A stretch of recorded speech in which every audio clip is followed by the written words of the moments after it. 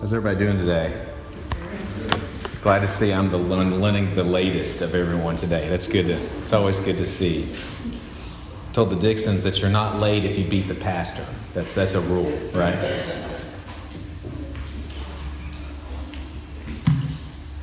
Well, today we are in Acts chapter 9. We're starting with the first verse. And we've been studying the book of Acts. And we've been looking at how God has gone about transforming His church from a small number of ethnic and religious Jews to the worldwide diverse collection of believers that we are a part of today. And as we get started here, if you don't mind, will you join me in prayer? God, we thank you so much. I thank you for the provision you've made in my life. I thank you for the provision you've made in this church's life. I thank you for your word and for this time to study it. I'm moved to think about those believers who are in places where uttering your name can mean death. Lord, I pray for them this morning. I ask that you put on my heart and the hearts of those who hear my voice to pray for them and to provide for them in any way we can. God, this morning as I bring the sermon that I prepared, I rest in faith that the message you would have heard will be heard, no matter what mistakes I make or stumbles that trip me up. And God, I thank you for the fact that your word does not return void. And Lord, most of all, I thank you for your Son, Jesus Christ, for it is in his name we pray, and he is the reason that we can come before you with confidence, and we can stand in your presence. In Jesus' name we pray. Amen. Amen. So in the past couple of weeks, we've been studying the conversions of people. We've looked at the conversion of an Ethiopian governmental official, the respected Roman military man. We're going to continue that today as we look at, we are going to see Jesus claim a convert that is the most unlikely believer yet. Acts chapter 9, that's where we are, and I'm going to start reading verse 1. But Saul, which by the way, I'm going to try my best to use the name Saul here. It is very difficult for me. I may trip up and say Paul. Please forgive me if I do so. But Saul, still breathing threats and murder against the disciples of the Lord, went to the high priest and asked him for letters to the synagogues of Damascus, so that if he found any belonging to the way, man or woman, he might bring them bound to Jerusalem. Now I want to draw your attention to the phrase that describes Christians here. It says, if he found any belonging to the way. See, this is used because Christians then believed, as we do now, that Jesus is the only way to salvation.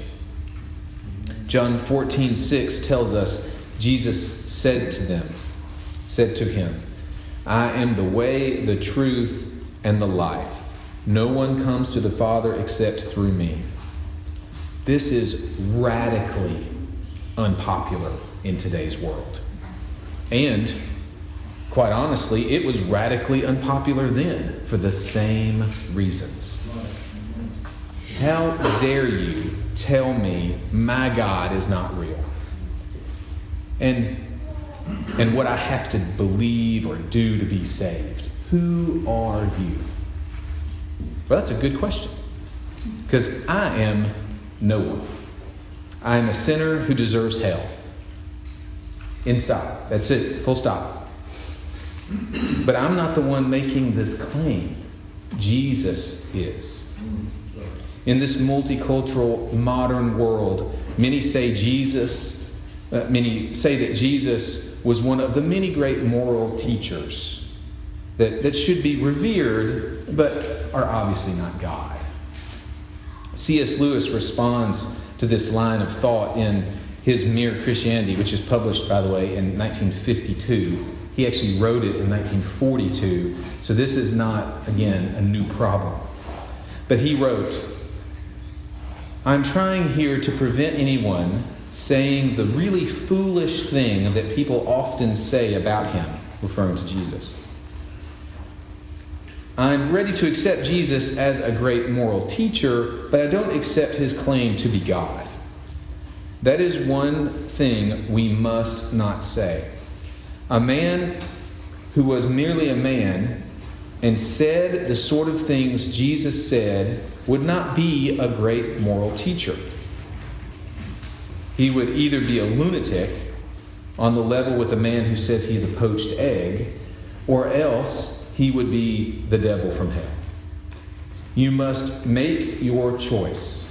Either this man was and is the Son of God, or else a madman, or even something worse. You can shut him up for a fool. You can spit at him and kill him as a demon, or you can fall at his feet and call him Lord and God. But let us not come with any patronizing nonsense about his being a great human teacher. He has not left that open to us. He did not intend to. Now, it seems to me obvious that he was neither a lunatic nor a fiend, and consequently, somehow, strange, no matter how strange or terrifying or unlikely it may seem, I have to accept the view that he was and is God. Now, C.S. Lewis said it very clearly. Now, it's the same claim that enraged Saul. Now, who is Saul? Saul describes the two traits that distinguished his life before his conversion, the two characteristics that made him a remarkable Jewish man of faith, in Galatians 1, verses 13 through 16. For you have heard of my former life in Judaism, how I persecuted the church of God violently and tried to destroy it. And I was advanced in Judaism beyond many of my own age among my people. So extremely zealous was I for the traditions of my fathers. But when he who had set me apart before I was born, and who called me by his grace, was pleased to reveal his Son to me in order that I might preach him among the Gentiles. So, two things here. Firstly, the zeal with which he persecuted Christians. And secondly, his ability to keep the traditions of his fathers. Paul was filled with hatred, and he followed legalism and traditions. Regrettably, this description is too easily applied to many who self-profess Christianity today. If you profess to be a Christian, but your life is characterized by anger, if you focus on obeying a set of rules or following traditions, you need to prayerfully and humbly listen to God's call to believe that God's grace through faith will save you. Nothing else. Well said. Now back to verse 3. Now as he went on his way, he approached Damascus, And suddenly a light from heaven shone around him. And falling to the ground, he heard a voice saying to him, Saul, Saul, why are you persecuting me? Now, I'm struck for the first time studying this passage in the Scripture. I realized something. Why did Jesus personalize Saul's persecution?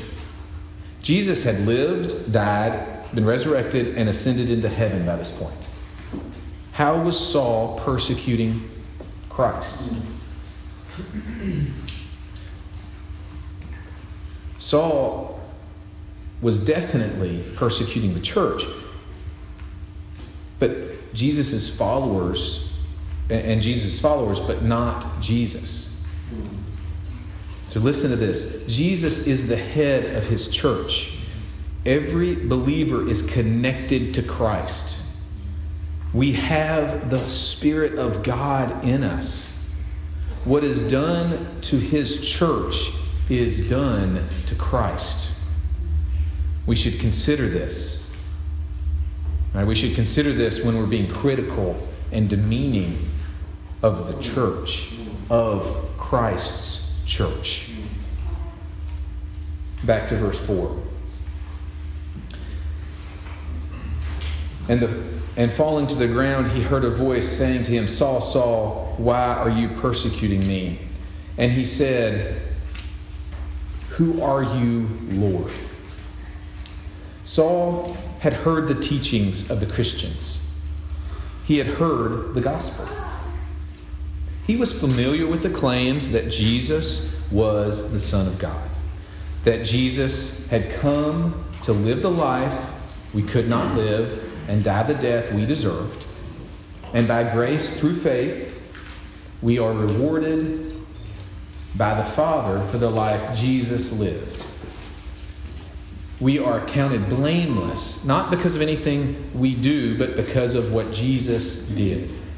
Saul was aware of this radical claim that set Christians apart from all other faiths then and now. It was not by following certain rules or traditions, reciting certain prayers, or doing certain rituals that saves the Christian. It is Christ alone that saves. This radical idea, this gospel, was striking at the very heart of the religious leaders' power and their tradition. This is what Saul had been so offended by. You see, Saul was a Pharisee. He prided himself in being better than the riffraff and the commoners. He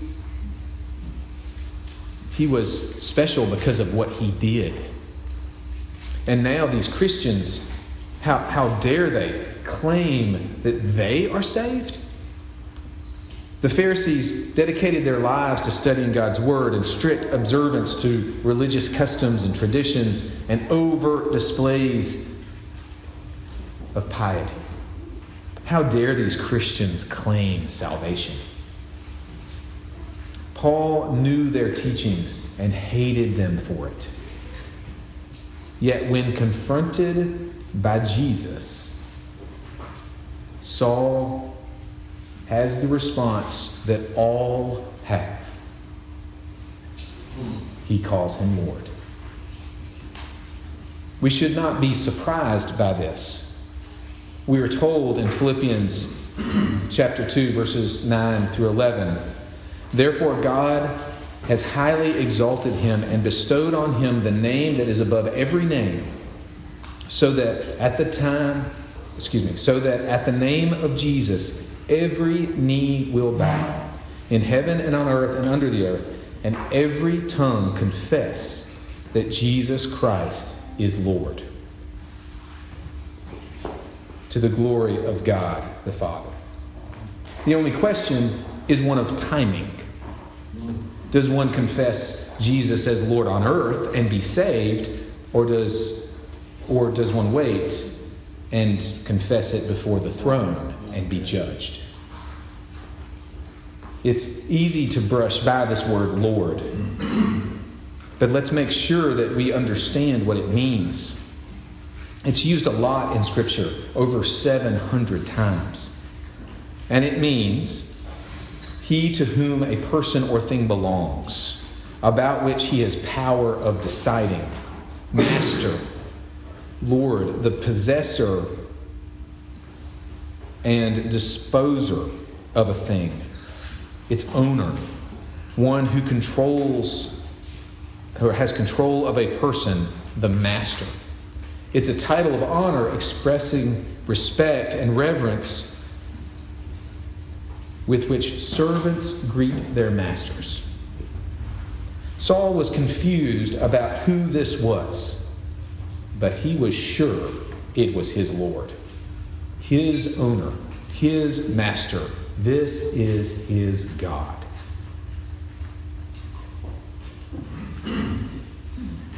If you do not know Jesus as your personal Lord and Savior, I pray that you have this moment in your life.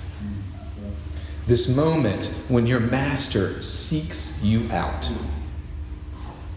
Jesus speaks of this in Luke 15, the parable of the lost sheep. Now, the tax collectors and sinners were all drawing near to him, to Jesus. And the Pharisees and the scribes grumbled, saying, "This man receives sinners and eats with them." So he told them this parable. "What man of you, having 100 sheep, if he has lost one of them, does not leave the 99 in the open country and go after the one that is lost until he finds it? And when he has found it, he lays it on his shoulders, rejoicing. And when he comes home, he calls together his friends and his neighbors, saying to them, 'Rejoice with me, for I have found my sheep that was lost.'" Saul was lost. So Jesus sought him out.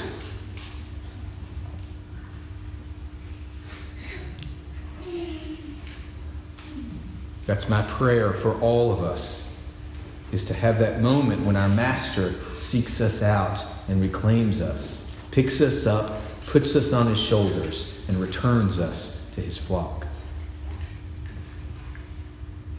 So let's look at Jesus' reply as Saul asks him who he is. And he says, "I am Jesus, whom you are persecuting.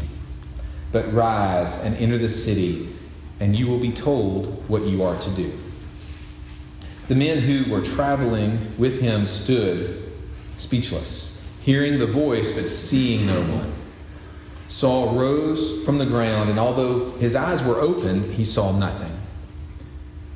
So they led him by the hand and brought him into Damascus. And for 3 days he was without sight and neither ate nor drank. It's my belief that this is the moment, the very moment of Saul's salvation. Look how he responds to meeting Jesus. He prays. He sets aside food and water. He fasts. He prays.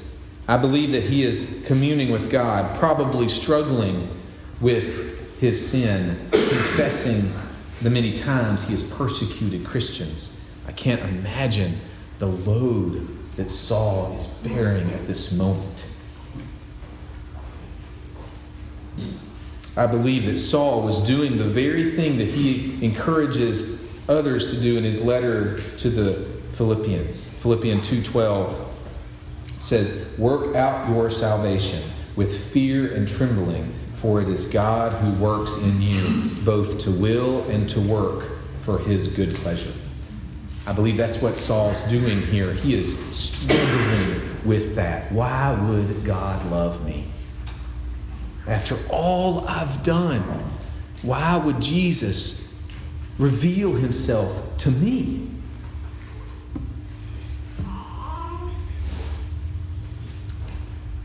Verse 10 says, "Now there was a disciple at Damascus named Ananias.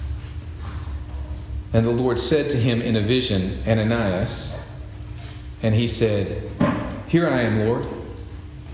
Now let's compare these two responses to God.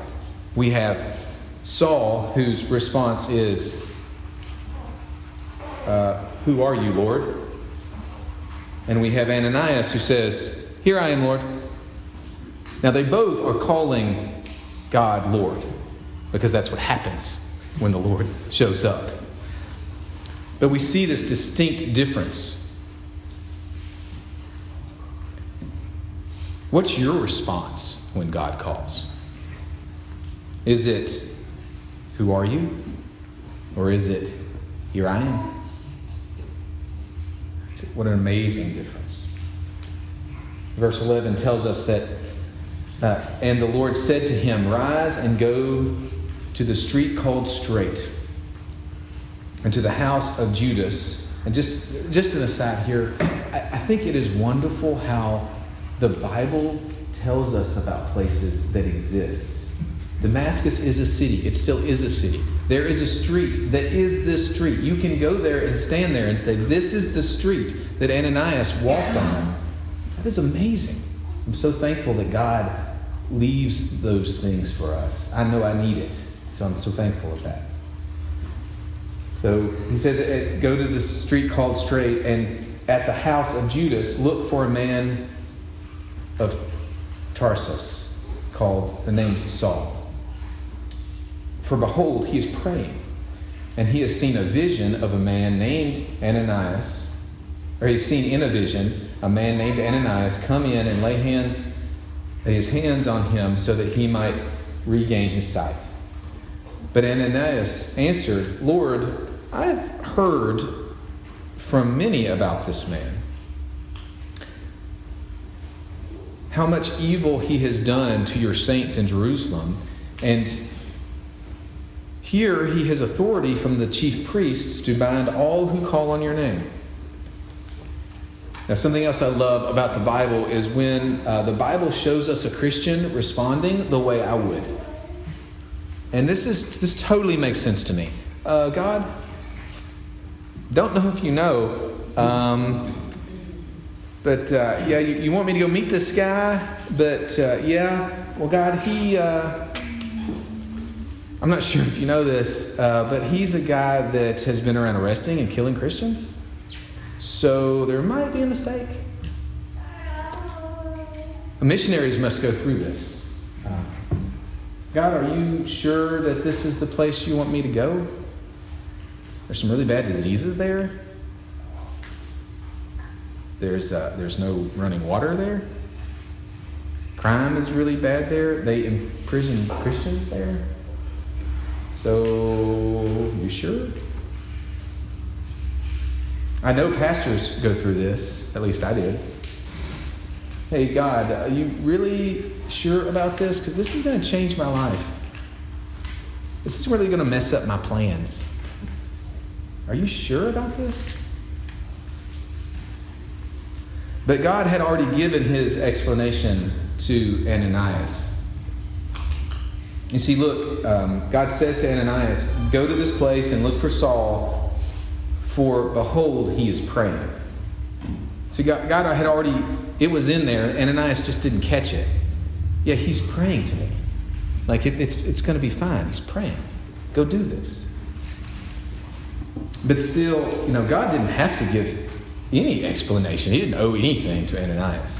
He didn't have to give him any explanation. And even now, as Ananias is questioning him, we see God's unbounding grace and his patience as he talks to Ananias. But the Lord said to him, go, for he is a chosen instrument of mine to carry my name before the Gentiles and kings and the children of Israel. For I will show him how much he must suffer for the sake of my name. So, even though Ananias hesitates and questions, which, let's be honest, we all do, Ananias obeys. Are you obeying God's call on your life? Are you serving with complete submission to His will? Where are you hesitating? What are you holding back? Because God's got it. If He's calling you, it's because He has a plan for you. So Ananias departed and entered the house, and laying his hands on him, he said, "Brother Saul, the Lord Jesus has appeared to you on the road by which you came." The Lord Jesus, who appeared to you on the road by which you came, has sent me so that you may regain your sight and be filled with the Holy Spirit. Brother Saul. Did you see that? Ananias called Saul brother. From enemy to brother. You see, here we see the healing power of Jesus. Jesus heals people. He heals relationships. Some of you may have relationships that are strained or even broken. You may have someone in your life that you see as an enemy. But remember, Jesus heals. And He can heal your relationship. It's amazing. Brother to brother from enemy. And the only difference was meeting Christ. That's it. Verse 18. And immediately, something like scales fell from his eyes, and he regained his sight. Then he rose and was baptized, and taking food, he was strengthened. For some days he was with the disciples at Damascus, and immediately he proclaimed Jesus in the synagogue, saying, "He is the Son of God." There's a lot of clarity right there, right? There's no ambiguity. That's very clear. And all who heard him were amazed and said, "Is not this the man who made havoc in Jerusalem of those who call upon his name? And has he not come here for this purpose, to bring them bound before the chief priests?" But Saul increased all the more in strength and confronted the Jews who lived in Damascus by proving that Jesus was the Christ. When many days had passed, the Jews plotted to kill him. Saul begins preaching the exclusivity of Jesus Christ. And he's preaching the good news. He's preaching the very gospel he had sworn to destroy. It's amazing. Verse 24, but their plot became known to Saul. Which, by the way, this is the response to the world, to the gospel. It's hatred. Don't be surprised when you present the gospel, when you live for Christ and the world hates you. Don't be surprised. That's what they will do. As a matter of fact, you should be encouraged by it, because it means you are living the gospel. But the plot became known to Saul. They were watching the gates day and night in order to kill him. But his disciples took him by night and let him down through an opening in the wall, lowering him in a basket. We see in these verses the powerful, wonderful, transformative nature of God. The believers of Damascus, the very people Saul had come to persecute and kill, were now protecting and saving him from persecution. And look at Saul. God transforms Saul from the religious leader's agent of oppression to God's chosen instrument to spread the gospel, the good news. The good news that Jesus had given his life in order to pay the debt our sin requires, so that when God looks on us, he sees Jesus' righteousness. Because Jesus took the punishment for our sins, God rewards us as if we lived Jesus' perfect life. This is beautiful. This is the gospel.